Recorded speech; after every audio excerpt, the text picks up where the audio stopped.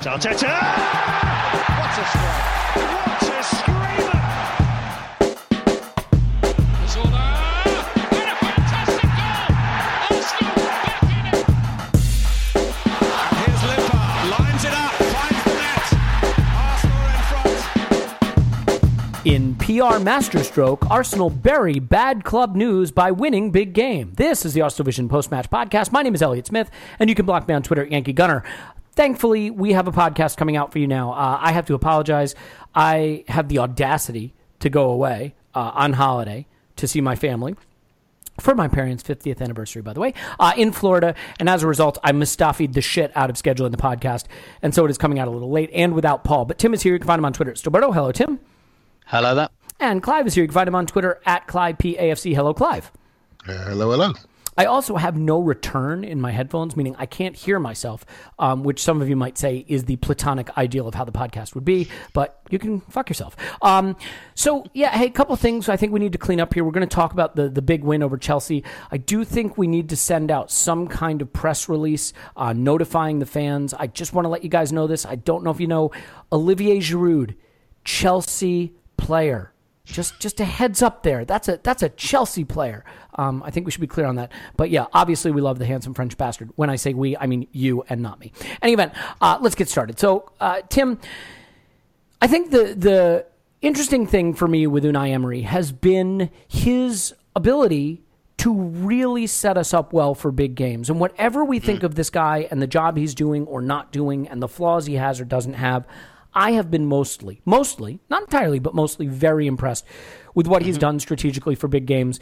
And I thought he got it exactly right this game. It looked like a diamond to me. I was sort of surprised that Torreira wasn't playing deepest, but that Xhaka was. But it was pretty clear quickly that he went back to something he seemed to want to do early in the season. Split the strikers, press with Ramsey, get the two wide, wide two in the diamond, pushing forward and choking off their build-up. He had Ramsey man mark Jorginho. I thought it was a masterstroke. How about you?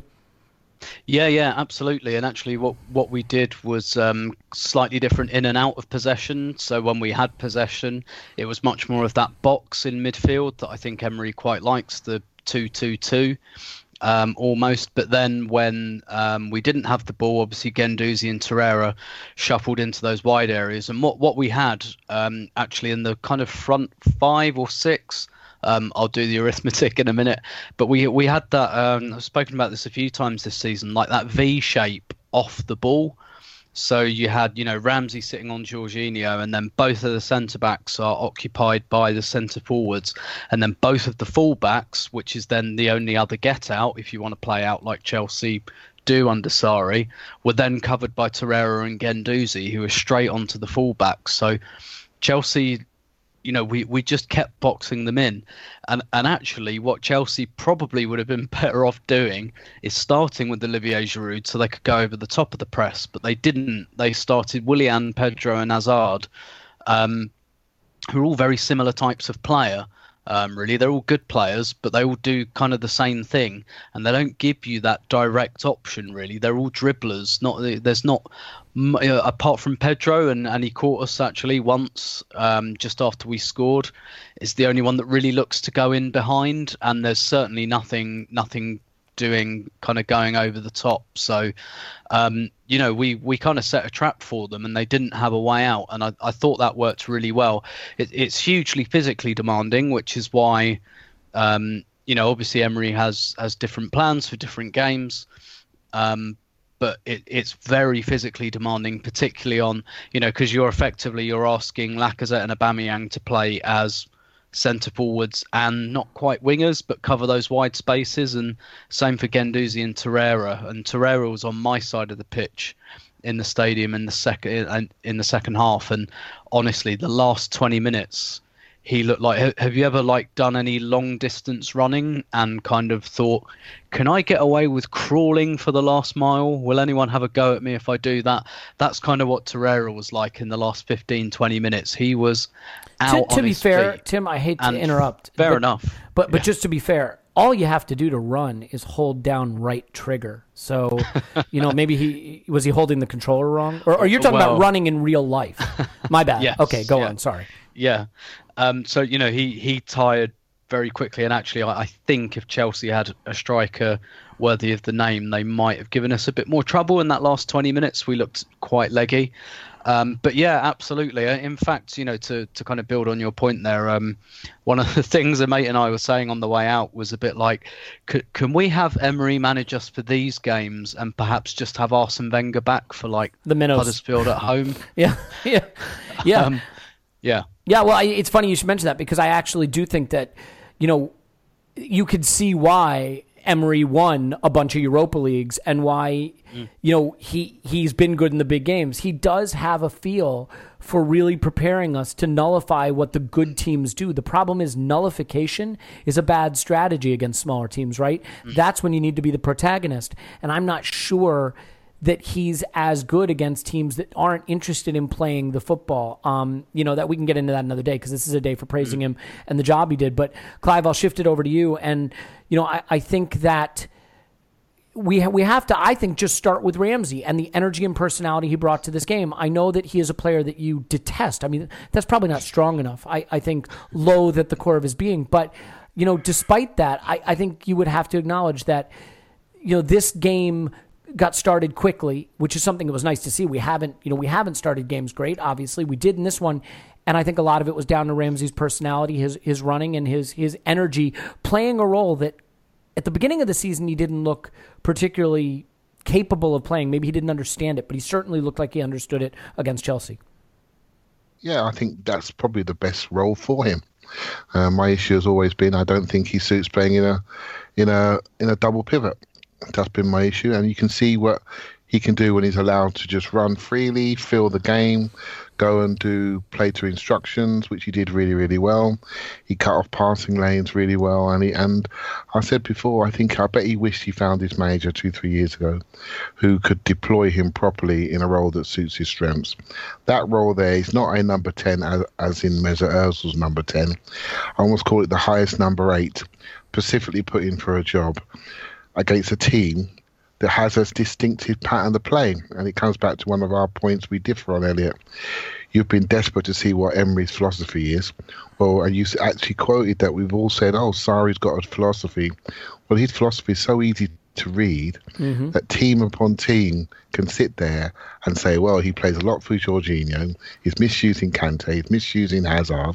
So what we'll do is we'll stop their build-up, we'll stop their top passer, we'll stand in his lanes, we'll put them under pressure. When they see the number one primary pass to option gone, they're going to hit it into our other midfield players that we've got in there, which are hard-working players.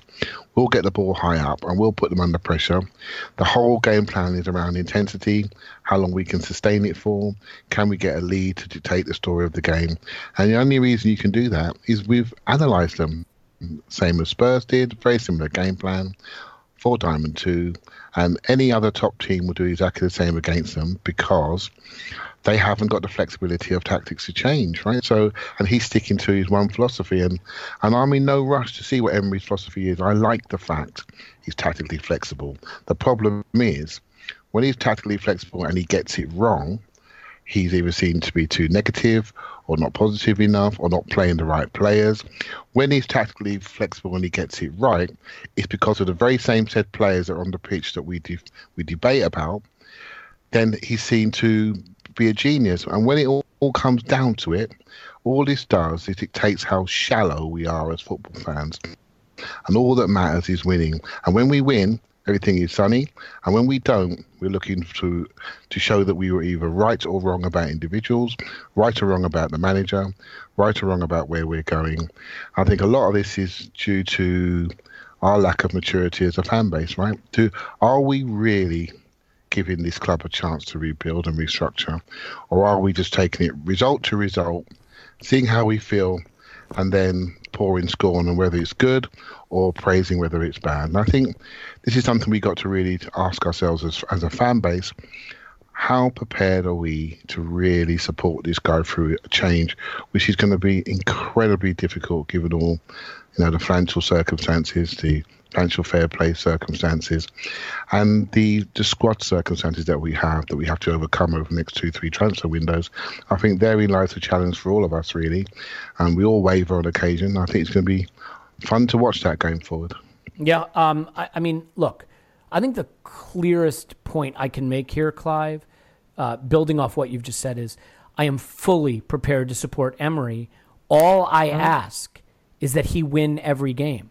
If he wins every game, I am fully prepared to support him. But to be fair, if he's going to drop points ever, I'm not going to be happy about that. I'm going to be really unhappy. So, that's sort of where I am analytically right now. Tim, I feel weird coming to this right off the top, but it happened early. I mean, Aubameyang gets a chance. Was it good defense? Was the ball slightly behind him?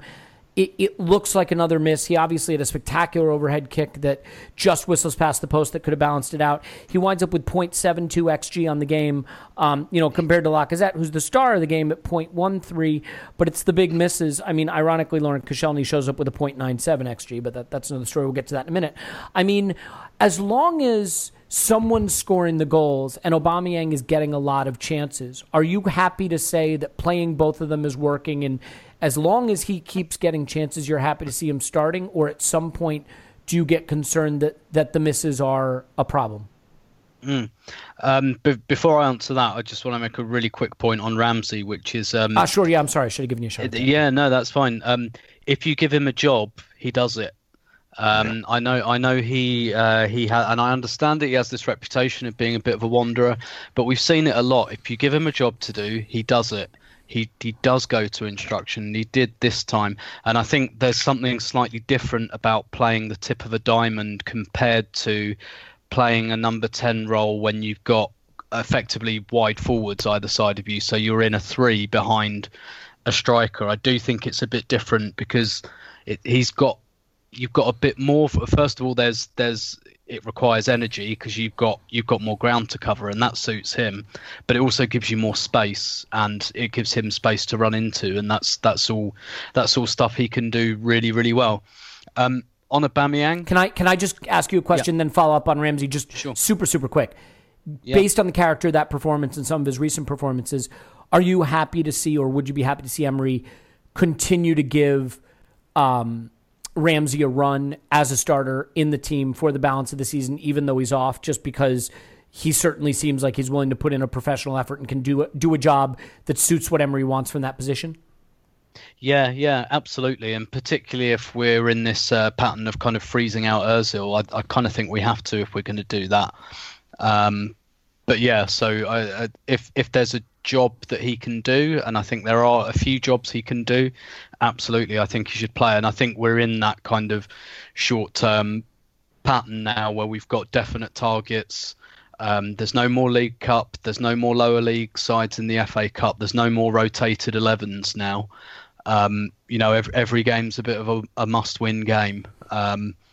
So I absolutely. Can I just come back in on that a little bit, Tim? Just because I totally agree with you about Ramsey being given a job, and this is the way that Emery's using him. Almost every time he's using him, he's giving him a job. It's either impact off the bench or a specific role from the start. And every time he goes on, he's not going on and wandering. He's going on to either disrupt or mark or drive, and he's been given a specific job. And this is why, I bet he wished he'd have met him 2-3 years ago, because too many times when he played for Arsene Wenger, he's allowed to go on the pitch and just play midfield, right? And I think that actually played to his weaknesses, which is wandering without structure and instruction. He wandered in this game, but he wandered right in Jorginho's pocket. Right, and everywhere he went, he wandered around him. And if you want to have a running race with anybody when it comes to endurance, well, good luck, because this guy can run all day. Do you see what I mean? But even then, he's been taking him off in games. Yeah. And isn't it strange, Tim? He's not been injured no more. We've castrated and things like that. And again, we overran him, overplayed him. He'd break down at critical moments. We lose him for 3 months. We take another month to get back to form. We was getting back to form. People like me will criticise him. Then suddenly he will get back on his game again. But you know what? It's about how you're managed and utilised. I don't think he's hardly had any strains this season. And he hasn't started masses of games, but he's played in a number of games. He's barely played 90 minutes. And he's probably quietly had one of his more effective seasons because he always looks fresh, he always looks energetic, and he's always got a job to do. And I think this is what you can do when someone's managed properly. And this is what I meant by I bet he wished he met Emery 2-3 years ago. I think what we can agree is that by the end of this season, when he leaves on a free for Juventus, we will probably have figured out how to use him best. So that's good. Exactly. And I'll start to like him then. Yeah, there you go. Everything will be good in the world until it isn't. So, hey, Tim, I apologize. We've meandered. But yeah, on the point of the strikers, how do you feel about the partnership, even with Aubameyang missing chances? Yeah, so I actually felt the first, the chance, because I mean the overhead kick was out of nothing. That early chance he missed, I actually thought that I can't remember, maybe it was Azpilicueta. I mean, that makes all the difference. That's one of those, just because he didn't take the ball, he absolutely, that's a tackle as far as I'm concerned, because he completely puts him off at the last moment. Takes his eye off it ever so slightly, and that's the difference there. So I don't think he genuinely scuffed it. I think he was made to. I'd count that almost like a block, to be honest. So I'm not as concerned about that one. But obviously, yes, there is a pattern about him, missing chances and whatever. I personally, I'm happy because he gets so many that he puts them away. And one of the things I was reflecting on after the game was, I tried to put this quite clumsily on Twitter about how, Arsenal tried for years and years, and boy, did they try to upgrade on Olivier Giroud. And boy, are Chelsea trying to upgrade on Olivier Giroud. And then finally, Arsenal have got two really, really good strikers who do quite different things and who work in tandem together. And I'm looking across at Chelsea at the moment, who are fielding Hazard as a false nine and trying to push Morata off a cliff somewhere and drive him off into the woods or something. And you look at Tottenham, who've got Son and Kane injured at the moment, and they're trying Llorente up front, and I'm thinking, how did this happen? All of a sudden, we're the team with the really, really good strikers. Except everybody still loves Giroud more than both of them. Exactly, yeah. That was the weird thing, that he was quite criticised. He was quite heavily maligned for the first few years. And by who? I don't know what you're talking about. and I think maybe slightly more than was necessary. And now that balance seems to have tipped in completely the opposite direction. But that was the thing I reflected on and found really funny. Just comparing us to some of our immediate rivals in the top six, and United are developing Rashford very nicely, but Lukaku's nowhere, Morata's nowhere, Kane and Son are injured, and I'm looking at us thinking, and Chelsea are playing Hazard, and I'm thinking we're the ones, after all these years of trying, of Sanogo and trying to get Barr on loan and Bentner, all of a sudden we're the one with these two brilliant strikers. And how do we show appreciation? We boo the substitution of one of them, which is a really Emirates way of showing appreciation, by the way. And I know, as people misunderstood me when I said this on Twitter, I know Lacazette wasn't being booed. I know the decision was being booed, but you know what I mean? Of course. That's a very Emirates Stadium way of saying. The way you show your appreciation for the striker is booing the manager for taking him off instead of clapping the striker. Exactly. And yet Giroud. Yeah, and listen, I understand why Giroud's popular. Perhaps I don't understand why he's as popular as he is, but I understand why he's popular, and I was very happy to give him a round of applause when he did his kind of lap of honour at the end, and that's all fine. But I've got something in the works this week actually about the really weird politics that go behind leaving a club in the right way, because over the last few weeks we've had Nasri at West Ham booed by the away end at West Ham. We've had Giroud at Chelsea, had his name sung more than any Arsenal player, including Laurent Koscielny, who, by the way, has completed this wonderful comeback arc and put in a man of the match performance, and nobody seems to care. So we've and now we've got Ramsey, who has been quite a divisive character. Well, not a character, as a player. But he's heading into leaving in the right way territory, because he's going abroad, he's keeping his head down and keeping his mouth shut and not complaining. And because of the contract situation, there's a perception. And when I say perception, I don't mean this is an incorrect perception, but he's kind of not the victim, but he's the one who's being wronged. So Ramsey will walk out of Arsenal unless he does something really silly in the next few months. He'll walk out a bit of a hero. But then you look at someone like Bakary Sagna, who left in pretty much exactly the same circumstances, and people booed him when he came back. Which is insane, by the way. Yeah. I don't understand those people, and I hope never to have any kind of relationship with them. Jesus. All right. Because I don't know them. I don't want to know them. So sorry, that was a bit of a meander on another topic that was on my mind, but it's quite weird, isn't it? Like, there doesn't seem to be a consistent set of criteria for the right way to leave a club, because to kind of go to Chelsea, which I think most people understood for family reasons and stuff, and but to answer your question, I'm fine with Aubameyang missing chances, more so than I was with Giroud missing chances, because Aubameyang is 1 goal short of Giroud's best ever Premier League total. So there's your answer. Well, and the great thing is he was converting about, I think, something like 60% of his big chances early in the season. On the last 13, I think last 10, he's converted like 13%. So what that tells you is, since this stuff does average out, I mean, strikers finish big chances at a pretty consistent rate between 40 and 60%. We should be due for a purple patch for him, which would come at a very nice period. The last, third or, fifth or quarter. What would you call it? Third? The last 2/5? I guess, yeah. 2/5. Anyway, you get my point. I was told there'd be no maths.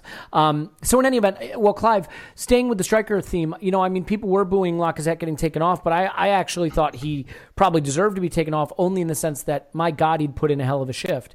And I think what made Lacazette's performance so impressive, beyond the incredible touch to kill the ball, get past a man, and roof it with no backlift, which was extraordinary, was just the hustle and the tackling and the fight that he showed all game. And I thought his leadership in terms of tracking back and defending and committing to being everywhere on the pitch was, really something that was catching throughout the side. It was contagious. And you look at Aubameyang at one point, he made a tackle tracking back in the box that if Mustafi had made it, he would have given away a penalty. By the way, I don't mean to shit on Mustafi, but yeah, who am I kidding? Of course I do.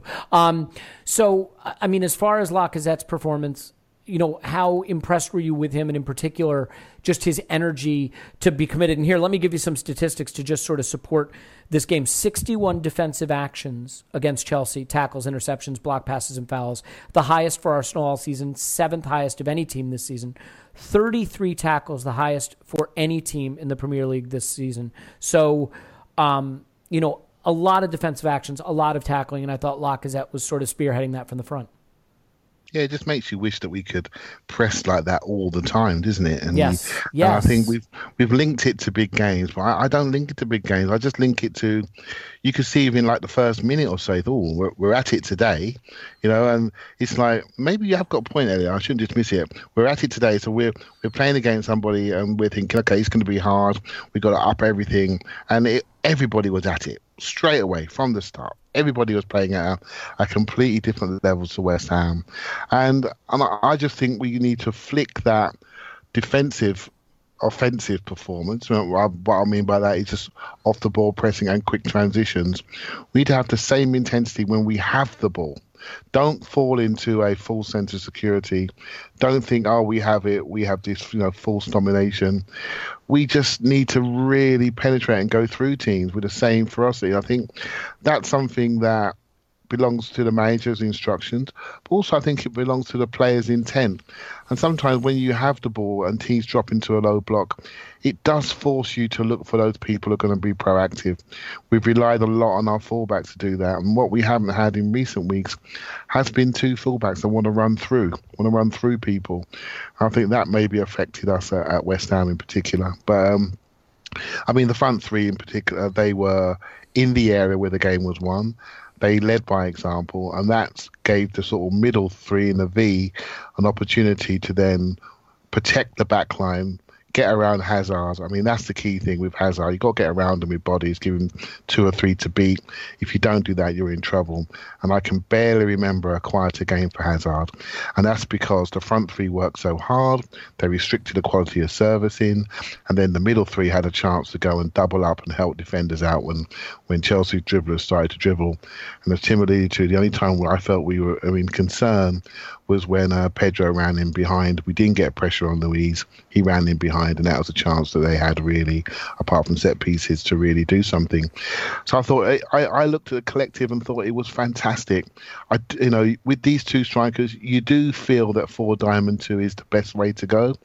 I would have said before the season has started that Torreira at the base is the way to go, but actually the way we're using him, quite similar to Kante, but I think he's better on the ball than Kante, is quite useful, because that means that makes us more proactive and more engaging. It's amazing how Guendouzi seems to get in his team no matter what. Right, which is also a testament to him, his personality, and how he feels he belongs. Because whether you play him in the 2 or you play him left of a 3, I mean, he is probably, if you're looking at a Ramsey replacement, somebody with work rate, somebody who can go 2 ways, he's probably that player now. Right, so if Ramsey goes, he's sort of showing he can play in a number of positions. Okay, he hasn't done the high 8 yet, or the 10 behind the 2, but he has a similar sort of running, similar sort of expression in his movements, and I just think he's, for 19, he's something else. So I looked at the collective, and you could see straight away, I don't know how it felt in the ground, Tim, you could see straight away from the screen that we're on this today, and the crowd, they feel it, we all feel it. And I just thought I know we've beaten some of these big teams at home, but I really thought we looked better than them. Yeah, I agree with that. Did. I really thought we looked better than them, and I think there's something happening with this this 4 for 2 positions, and I don't think it's done. I really don't. It's going to be interesting to see who can manage the adversity at the end of the season the best. Well, going to come up. The irony, Clive, is that we had a manager who, when he kept bringing us to top 4, it was on the strength of beating the minnows and not always being competitive against the best teams. And the problem for Emery is it will be so much fun to support an Arsenal that wins big games, but if we can't get max points against the minnows, which is what all these other teams have been doing all season long, that's where top 4 is going to be lost, unfortunately. And, I think this is another example. Look, Sarri has a very, very clear way of playing, and I think Emery is very good at nullifying, like I said. And that's not meant to be a criticism of him. I just think, when you play a West Ham, what are you going to nullify? They want you to just come try to break them down, and they're going to try to find little openings here or there. And so I love a point you made. I wish our intensity on the ball against the minnows was as great as our intensity off the ball in these big games, because you're on the ball a lot more. And actually, Tim, one of the things that I thought was an interesting feature of this game is it reminded me a lot of the first game in some ways. Very open in the first half. We had some really good chances. Some we took, some we didn't. We had some open moments where they played right through us and could have created chances and missed the final ball or missed the chance. And then the second half, we just completely closed up shop. The difference is we did it with a 2-goal lead this time instead of trying to protect a draw. And I think we did it even better. And a big reason for that is Lauren Koscielny. I think there was a point this season where I looked at him and I thought, it might be over for him. And, I am not prone to making snap judgments about players, especially negative snap judgments. So I admit that I was maybe out of character there. But, it is really interesting. 42 clearances made by Arsenal in the match, highest total for us this season, 13 of them leading the team by Laurent Koscielny. I don't know that we always defended as well as the narrative suggests. I think that we were open at times, and they played through us at times, particularly in the first half. But that's when Koscielny and Socrates, but particularly Koscielny, were there to clean up. How impressed were you with his performance specifically as it relates to, on the whole, what was a coherent, to maybe that's not glowing enough, but I think that's fair, a coherent defensive display? Yeah, it was incredibly impressive. And I think some of it is because of what was going on around him. Yeah. He didn't have to go herring into space too often. He had, because we had like Torreira and Guendouzi kind of protecting the fullbacks. I don't know if you read Lewis Ambrose's piece about the game on Arsblog, but he wrote it was very interesting about the tactical approach. But something I didn't really notice in the ground was that he was talking about how Bellerin really held back. And actually, Bellerin didn't go forward that much. He kind of stayed where he was and almost played like a bit of a playmaker, not least to try and get the ball down the sides a little bit of the pitch. And he kept playing, that ball not quite into the channel, but just like going on the outside. And, that basically there was a nice kind of compact structure around him. And so what did he have? Something like 13 clearances. So you kind of get the best of Laurent Koscielny that way, where you have like a proper defensive structure and he can just concentrate on being a defender and not being a firefighter, albeit down the years he's been quite a good firefighter. But I'm not sure if at this stage of his career and with the injury problem he's had, whether he can be that firefighter anymore. And I think I think Andrew on Arsblog compared it a bit to Per Mertesacker's performance in the FA Cup final. I thought that was a decent comparison, because that day Mertesacker did something quite similar. He had Holding next to him and he was like, right, you go and run about, you go and get involved with Diego Costa and you go and eyeball him. And, you get involved in all of that. I'm too fucking old to do that now. So I'm just going to sit here and I'm going to sweep up and you go after him. And if the ball goes in behind you, I'm here, kind of thing, that kind of senior partner. And I feel like Socrates and Koscielny did something a little bit similar. But also I don't feel like they were stressed because the structure around them was good. We had 4 hard-working midfielders who were coming back. Obviously, Chelsea didn't really have much of a striker on there. And so Koscielny, could, position himself to get rid of crosses and things like that and just do the sort of things that a 33-year-old who's played at the top level for a number of years can do. Just kind of knowing when and where the danger's going to be. And when it's not more than 5 yards away, that's fine. His positioning, a centre-back's positioning, particularly at that point of their career, is fine, 5 to 10 yards either side.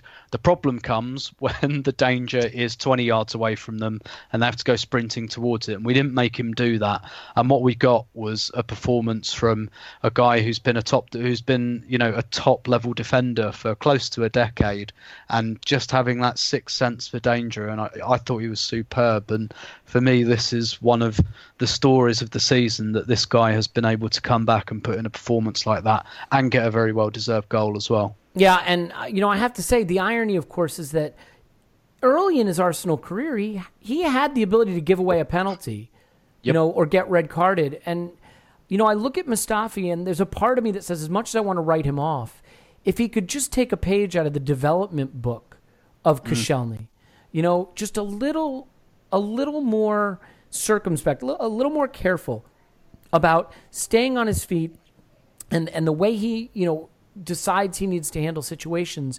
There's a player in there, and it's so great to see Koscielny make this comeback and be, a man of the match candidate in a big game for Arsenal, captain of the club. And, we don't always get these good stories. And on the flip side of that coin, for every one in, we have one out. So, of course, we have to talk about Hector Bellerin. We're going to do that on the other side of the break. Clyde, before we take the break, quickly, do you want to add anything on the partnership between Socrates and Koscielny and his performance?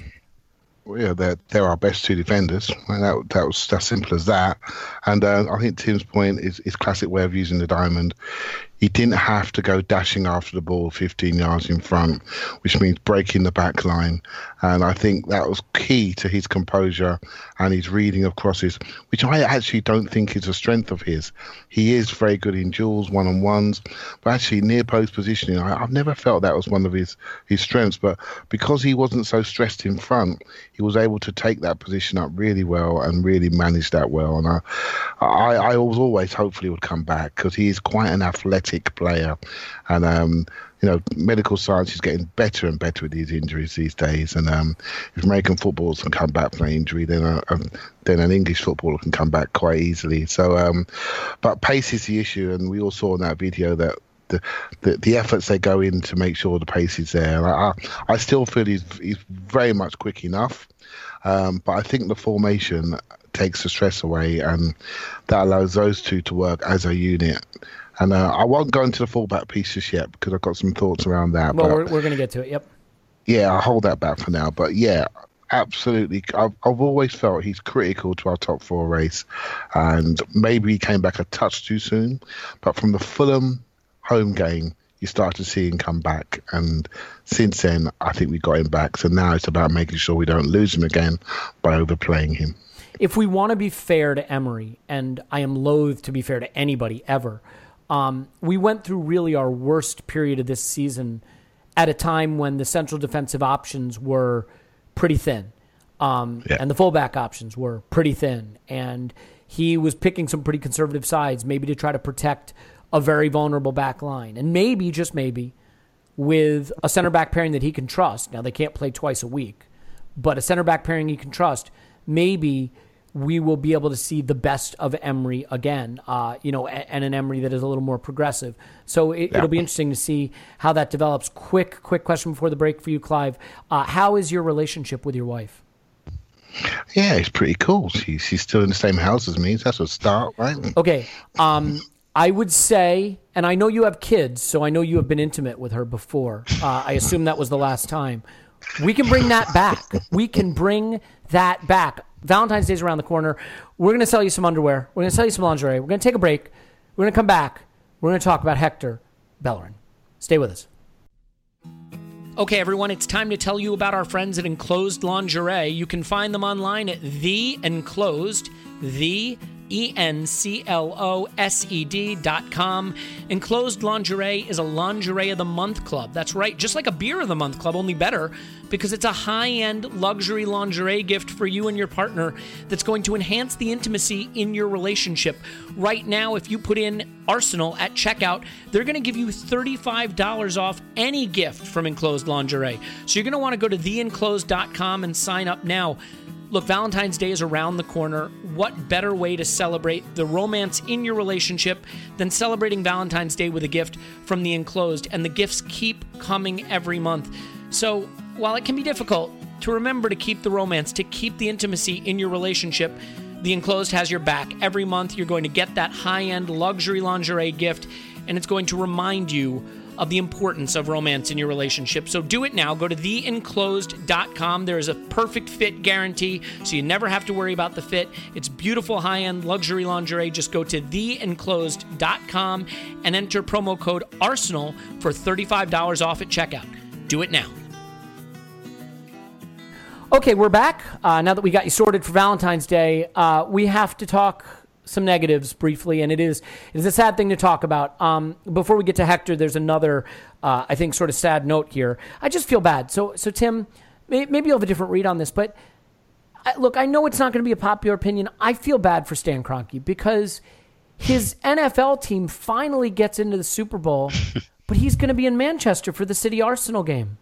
So he's going to miss the Super Bowl, I assume. I mean, I don't know that. I assume he's going to go to the Arsenal, the big Arsenal game, and not be able to get back in time for the Super Bowl. He'll probably end up sitting next to me in the away end again, like drunk and disorderly and swearing at the ref. Yeah, well, to be fair, he's going to have that extra energy because of the Super Bowl that he'll be missing. So shame about that, but that's okay. And by the way, before anybody assumes that the fact that he's got a team in the Super Bowl means he's going to direct us in the right direction, they're not comparable. Don't worry about it. Okay, let's talk Hector Bellerin. Tim, I thought it was a great performance for him right up until his cruise ship went pop. It is a devastating injury for a player who is an even better man than he is a player, just a human being that you have to like, a person who is imbued with so much. Now, I mean, it is a terrible loss for Arsenal. I think Ainsley Maitland-Niles is the one who's probably going to be tasked with coming in and replacing him even more than Lichtsteiner, which is maybe unfair because I'm not convinced he's a fullback. His career is basically now reduced to whether he can thrive as a right back, and to be fair, that's the kind of break that unfortunately sometimes young players need to show they're good enough. Mm-hmm. But, I mean, where do you start with this Bellerin thing? I mean, in your opinion, is this a potential season breaker for us?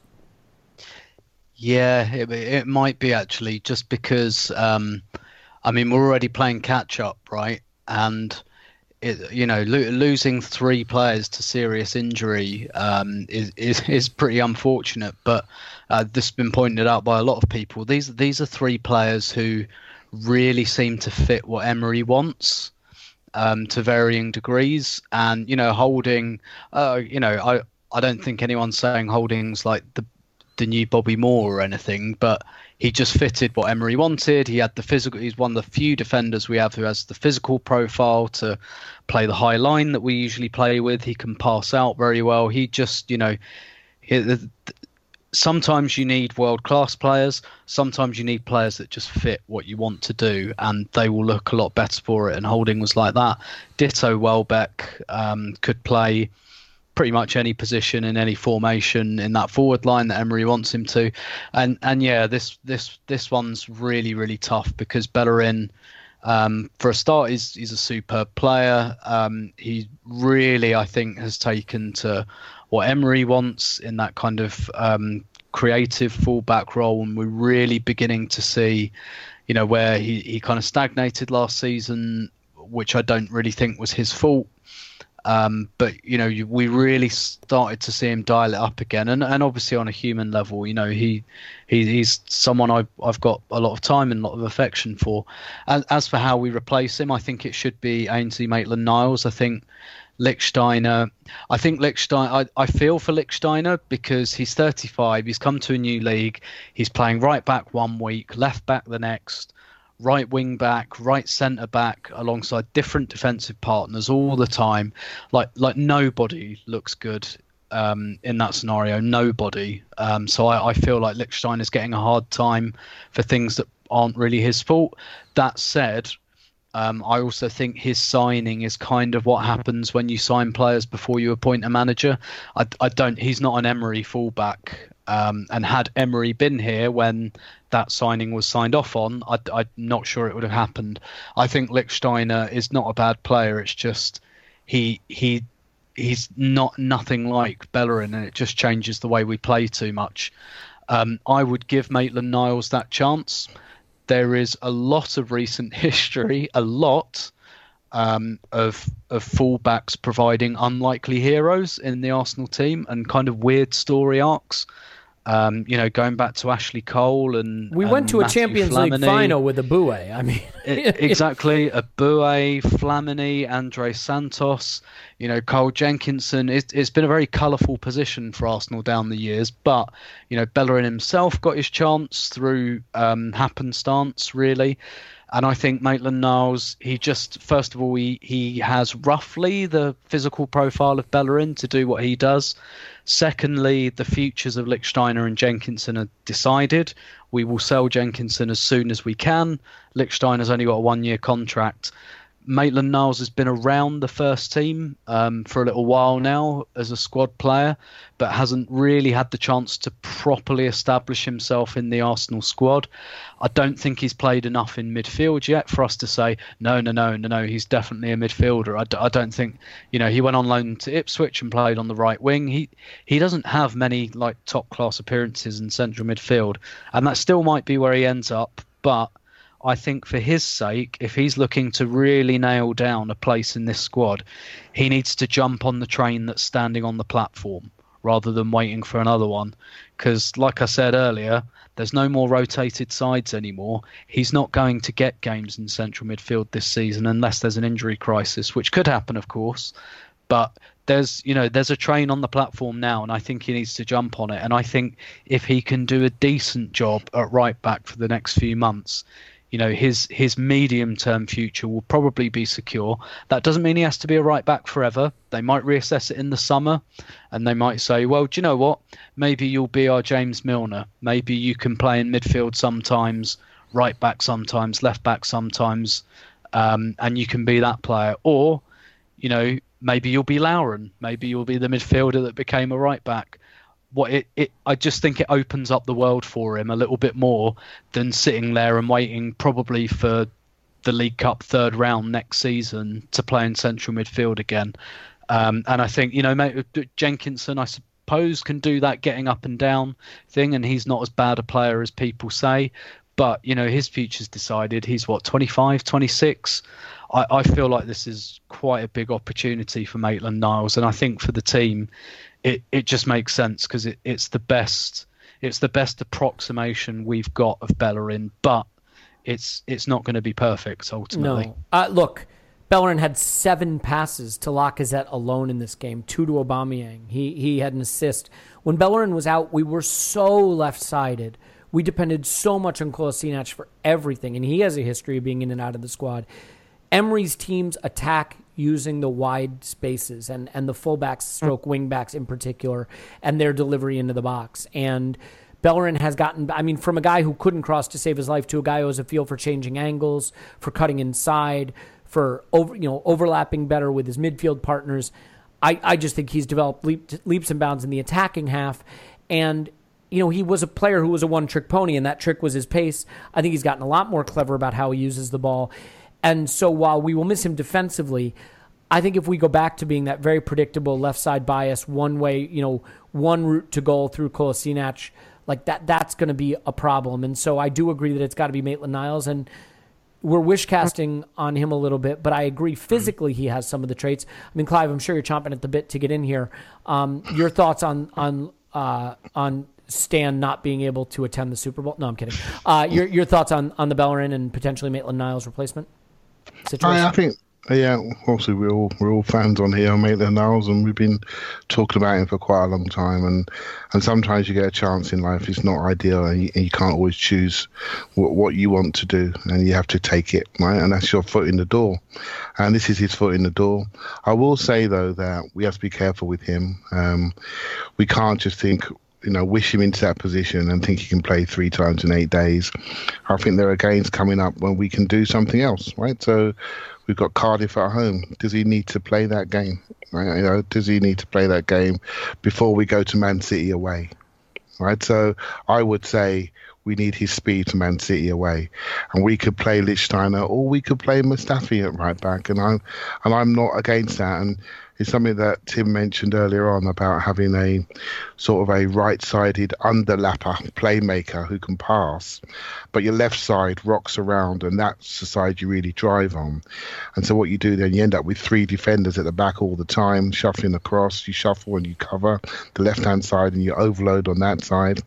And so there are options, and you have a much more of a static right side which sets the play or finishes off chances, right? So again, the picture changes when Mkhitaryan comes back. Who's going to combine with him? What type of combination will it be? Will they use Aubameyang on the right in the 3? And then you don't want anyone going past him. You just want someone setting the ball for him and giving him good service, right? So although Maitland-Niles if we had a European Cup final tomorrow, we'd probably pick him in that position. But there are plenty of games like, Huddersfield away.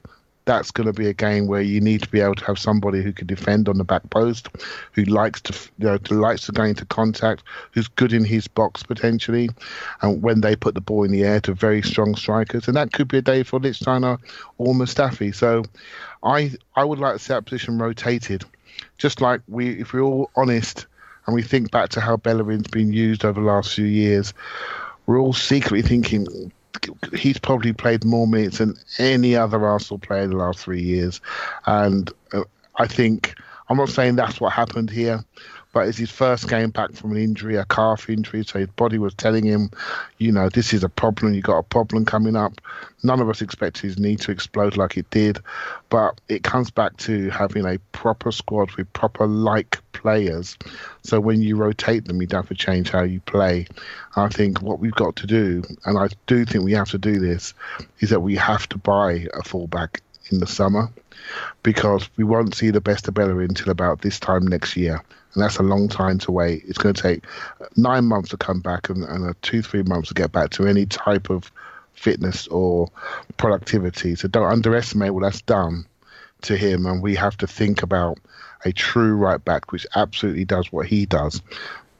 Maitland-Niles, defensively, very strong, very good in stand-up tackles, uses the ball like a midfielder. He doesn't really run through lines proactively. So he's someone that can do the job, make us feel good. But the one that runs through lines... Do you like think that's by instruction, though? Do you think there's part of that's just a manager worried about his maybe weakness in terms of his defensive discipline or reading of the game and restricts his running? That's who he is, right? So when you're a midfielder, you go and get the ball. You say, "Give it to me here. I'm good on it. I can look after it. Don't worry. Just give it to me now. I'll take it standing here." That's a midfielder. That's someone who's been brought up with as a midfielder. They want the ball to his feet. Obviously, he can go after a ball. He can recover. He's very quick on recovery speed. But funny enough, Jenkinson's different profile. He wants the ball into space and he sets off early and he commits to his run. And he's probably, in a strange way, he's probably closer to Bellerin offensively than even Maitland-Niles is. But the combination of Maitland-Niles' one-on-one defending and his speed and his ability to beat his man off the dribble, which tells you, I'm a midfielder, I'm somebody who's played wide a lot. I can stop you and start you and take you and run past you and run away from you. Now, Jenkinson can't do that, right? He wants the ball into space, he wants to run onto it, he wants to whip the ball into the box. So I see a rotation in that position, and that's exactly what we should do. We have players who can play it, so rotate them depending on the opponent and go from there. I'll stay with you just for a second. I want to just ask you sort of a weird question. You know, right now, Sarri is under a lot of pressure because he's using Jorginho deepest and Conte is more advanced, and people are saying it's a waste of Conte and they're not getting the best out of him. And, you know, if that's what he wanted Jorginho for, they should have sold Conte and so on and so forth. Ironically, Emery did something that I thought worked really well, but would have surprised us certainly at the beginning of the season, which is he played Xhaka deepest and deployed Torreira a little more advanced. How do you feel about that as sort of a going forward strategy of Xhaka sitting the deepest with Torreira being more advanced or out wide and not being the one to shield the back four? Yeah, I think it's showing you what the attributes of that player is. I'm not, I think I'm not against what Chelsea are trying to do there with Jorginho. The problem that they have is everyone knows it's going to him. So what you need to do is create other passing lanes. So what they should be talking about a lot more is Kovacic, right, and what he's doing. And does Kante really want to come and get it? I don't think he does. Torreira doesn't mind coming to get it and moving it quickly. So then you need, I need Hazard to come in deeper because he's the pivot player up front. You're now losing his ability to come deeper and come and get the ball. So Chelsea need to create different lines of attack. And so what that's going to do then is free Jorginho. And sometimes they just need to go direct first to create the second ball space and take people away from Jorginho, and then he can play his game. What they're doing is just they're just allowing teams to get to them. They're keeping the ball in the wrong areas too long, and they are allowing us to read their game. Now, for Arsenal, Xhaka, I'm a big fan of him, although I thought he was awful against West Ham, and I was wavering very much so, and I did see a limit to him in that game. He had a mixed game against Chelsea, I thought, too. I mean, he could have picked up a couple of yellow cards. I think we got a little lucky with the leniency he was shown. Yeah, maybe, and I think he had a quiet influence, and I think the role suits him. I think in the two, the role suits him with Torreira obviously masking his weaknesses, but the way they use those energetic eights, next to him, I like that. He's literally got three people just dashing around ahead of him in that diamond, really physical, and all he has to do is be available, receive it, step in when there's a bit of trauma, block off, create fouls, slow things down. But of course, when it comes to him, his biggest trick of all is his pacer pass, right? When he switches it out wide, either to forwards or to fullbacks, it gets there in like a millisecond, and then we can progress from there. And that's the key for us to getting us up the pitch in a really sharp and direct way, right? So I like him there. I like him in the two. I didn't like him at West Ham. That's all I'll say for now. Yeah, okay, fair enough. Tim, let me ask you just generally, broadly, if we're not going to use Ozil, for me, I think that what we should do is pay me £350,000 a week because I'm happy to do the same job. But if we're not going to use Ozil, then I think you do have to point out the fact that creativity in the squad is maybe lacking in terms of players that really have that precision, that final ball in the final third. We have guys that are good getting it there, maybe not guys who are great once it is there. And for me, that raises the issue of what style best suits us.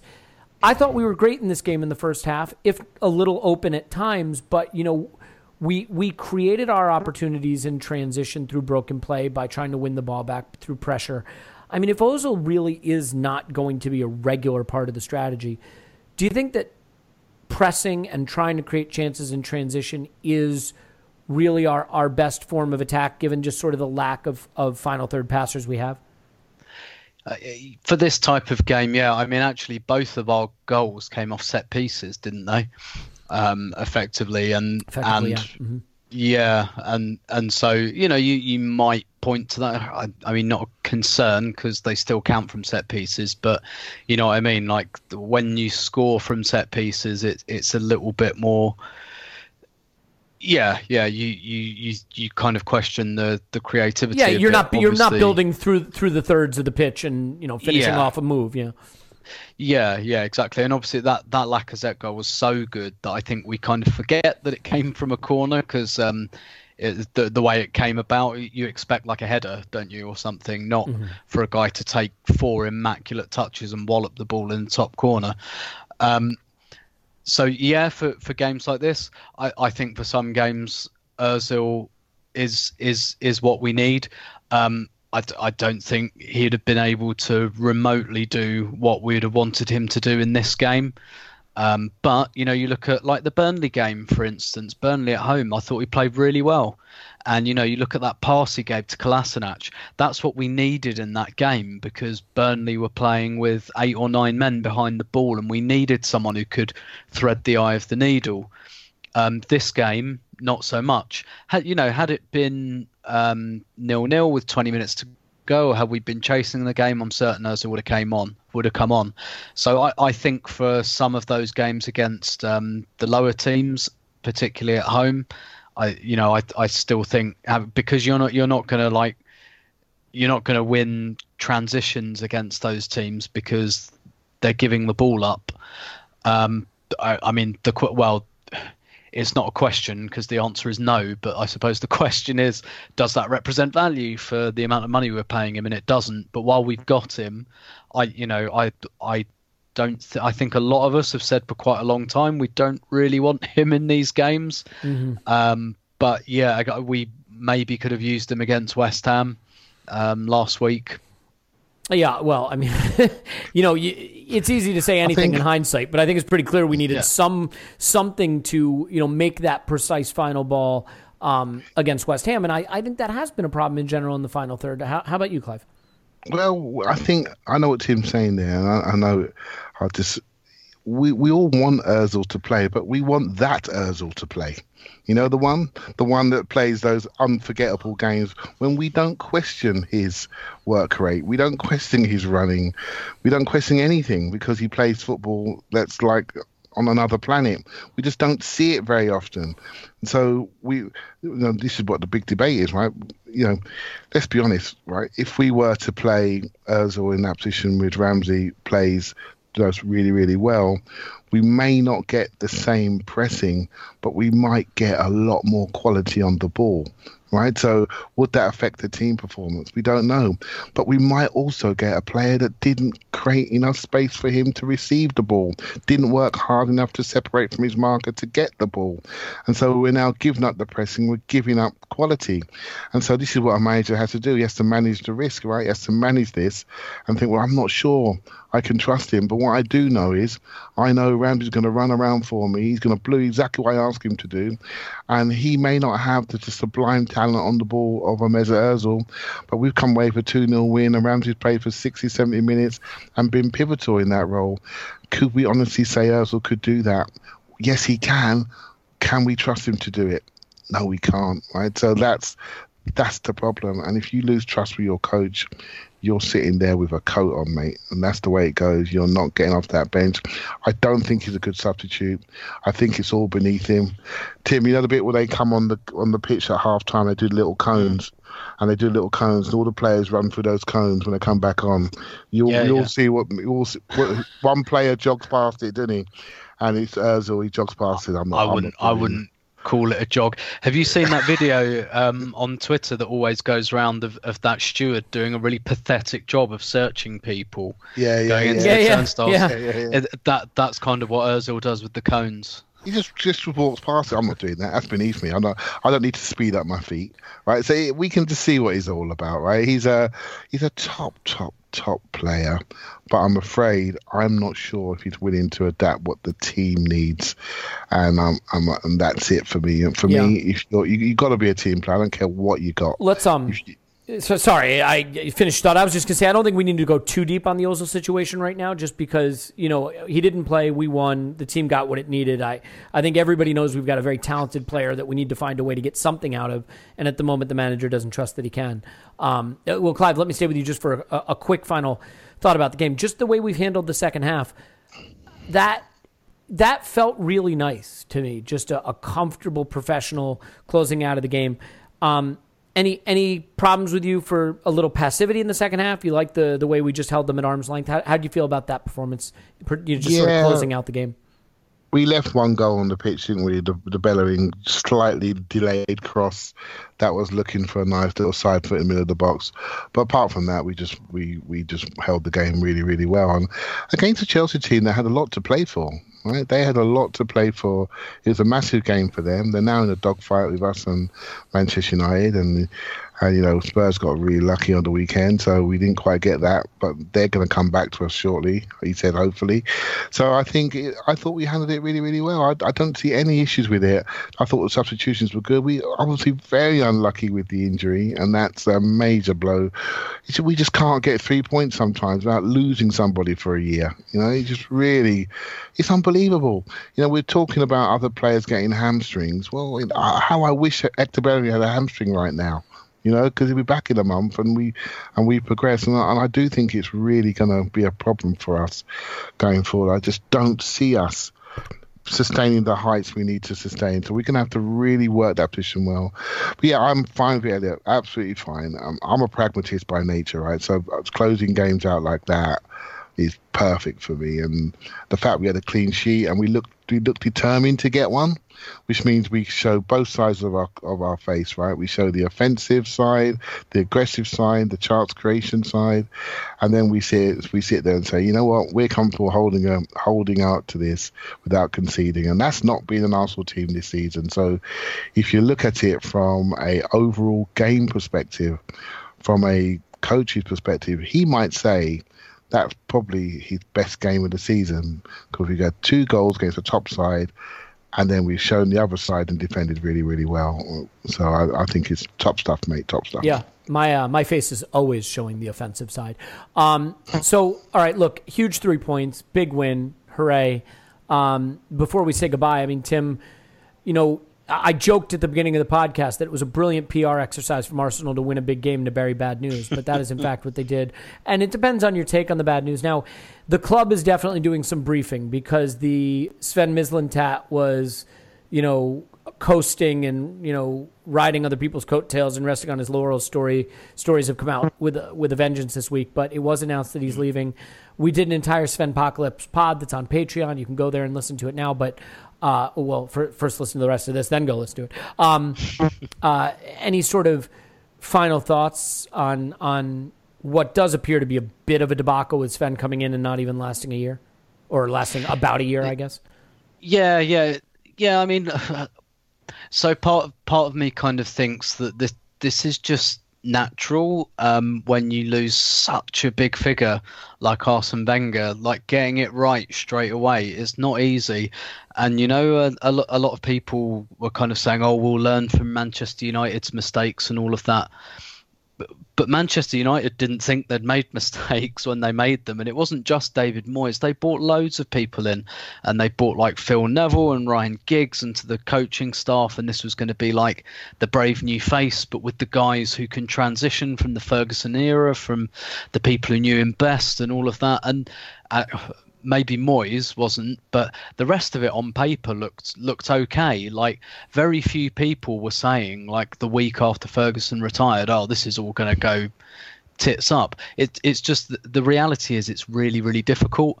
And but one thing, I was on the Arsecast about this last summer when the Gazidis rumours first came up, and I said that one of my worries was, I had 2 kind of worries about this. First of all, that with Gazidis going, there's a big power vacuum, and we've just hired some really ambitious guys who really like getting their face in the papers, which, again, I've said this before, I'm not saying as a criticism, but Sven Mislintat has this reputation for unearthing talent because he wants that to be out there, which is absolutely his right, and he's doing good work, so why not? But generally, scouts are like the invisible people at the club.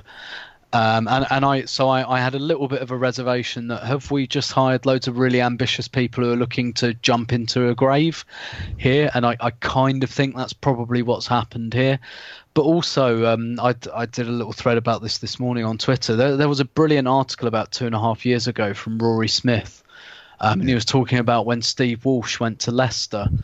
And he was talking about Monchi and stuff, and this whole like guru thinking, he described it as, and this idea that this guy here, he's cracked the transfer market. He's got it locked down. Get him, and we'll crack the transfer market. And it doesn't always work like that, because there's lots of hits and misses in transfers, but also usually like someone like Sven Mislintat, it's not him on his own going out and watching Dembele and Mkhitaryan and these fairly obscure players. He has a whole network of scouts around him to help him do that. And unless you transfer all of the scouts over with this new transfer guru guy, I guess it is difficult. It's difficult to recreate that environment, because what you're probably doing is bottling lightning. And it's very, very difficult to go somewhere else and bottle lightning again. So, I don't think he's been here long enough for us to really judge his scouting, as it were. And we're not really clear on which. Well, some of the players obviously came from his Rolodex because of where they came from, but we're not clear enough on that. But what's more important than hiring, like, let's get the best guy at this and the best guy at this and the best guy at contracts, the guy with the best contacts, and the guy who's uncovered, whose team of scouts has uncovered all these players. What's more important is getting people who mesh, getting people who can work together. And I understood it all on paper. On paper, it all looked great, but I think there is this danger of falling into guru thinking and just thinking, if we get this guy, he'll do everything he did at the last place he was at, and that will be that. And there are countless examples of this. Comolli, Arneson, Baldini, all of these people have landed these big jobs and not been able to do it. So there's that, but I think the main problem for Arsenal is obviously that there was just something behind the scenes that didn't fit, and that happens, and maybe we just had a couple of we had some big egos competing there. It would be my read of it. I know what that's like, and I know how hard it is to manage, so I totally understand where you're coming from. Look, I mean, some of it's survivorship bias too, right? Like, if you get a Ousmane Dembele for $1 million and sell him for $100 million, no matter what else you do, you're halfway on your way to being considered a guru.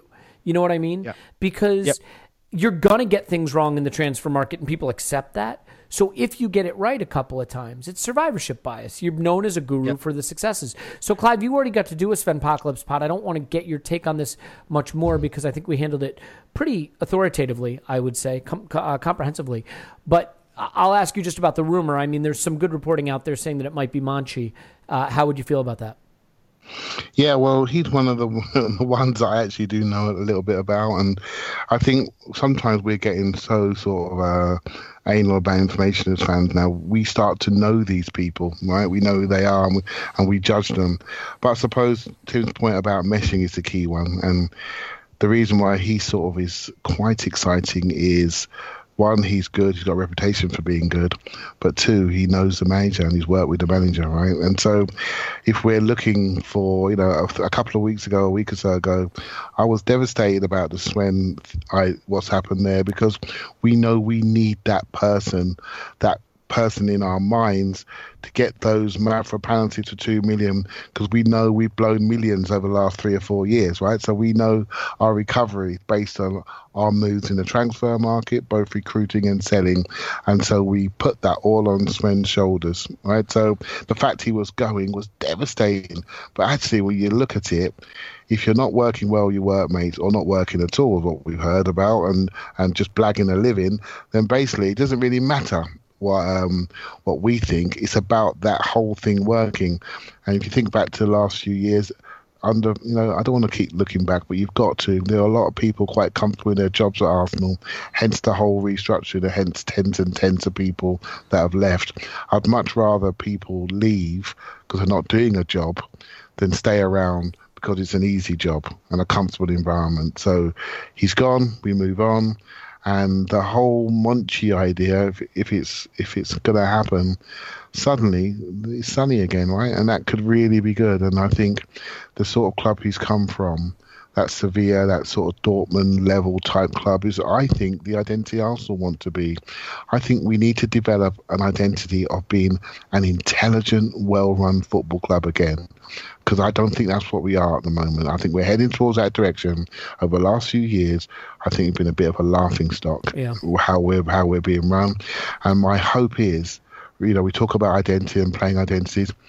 I just want us to be smart. I want us to be the best Arsenal we can be. Smart decisions, smart selling, smart buying, bringing young players through, having the eye for talent, knowing when to sell that talent, knowing when to get the next one in. Be a smart club. Don't be a stupid club that's overspending because you've got increased revenues and you thought the revenues would last forever. The Champions League money's gone. Everyone's redoing all the club levels. And we're sitting there congratulating ourselves on our big revenue. We're actually not doing our job. We're not doing our job putting the best football team on the pitch, and we got off that. And now we're getting back on it, right? And it's going to be great to watch this develop. And I hope that one works out, that rumour works out. But for me, I just want to be a smarter, intelligent football club. And then we start to see the identity on the pitch come after that, because we will attract whoever we want to attract. When you're sensible, you attract managers, you attract players. They don't go to Dortmund. They don't go to Dortmund. They come to Arsenal instead, because we were looking at Dembele, we were looking at Aubameyang when they both chose that path, and they wouldn't come to us because we weren't ready for them. We weren't in the best shape. They went somewhere else, and that club has made money off the back of them. So I want that to change. I want us to be the club these players come to, and then we'll start to see a better team on the pitch. I don't want to read too much into what you said, but you said if we're a smarter club, then the managers will start to come to Arsenal. So I can only assume that means you're Emery out. You heard it here first, everyone. Clive, not behind the manager. Look, we're going to leave it there. We've got a big FA Cup game coming up on Friday. Tim, are we getting a match preview video for that? Yes. Awesome. So over on Patreon, you will see Tim with a video previewing the FA Cup final. FA Cup final. Wouldn't that be nice? FA Cup game tie. There you go. Against Manchester United. Then it's Cardiff next week. We'll have pods after all of that and an additional Patreon pod coming up. So that is all coming up. Tim is on Twitter at Stoberto. Thank you, Tim. My pleasure as always. Clive's on Twitter at ClivePAFC. Thank you, Clive. Emery in. Yeah, whatever. You said it. You can't backtrack. My name's Elliot Smith. You can block me on Twitter, Yankee Gunner. Give us a 5-star review. Write nasty things about us in the comments. Paul will be back for the next one. Scott will be back shortly. I'll be back home, so my audio will be normal. We love you and appreciate you, and we look forward to speaking to you after Arsenal 10, Manchester United 0.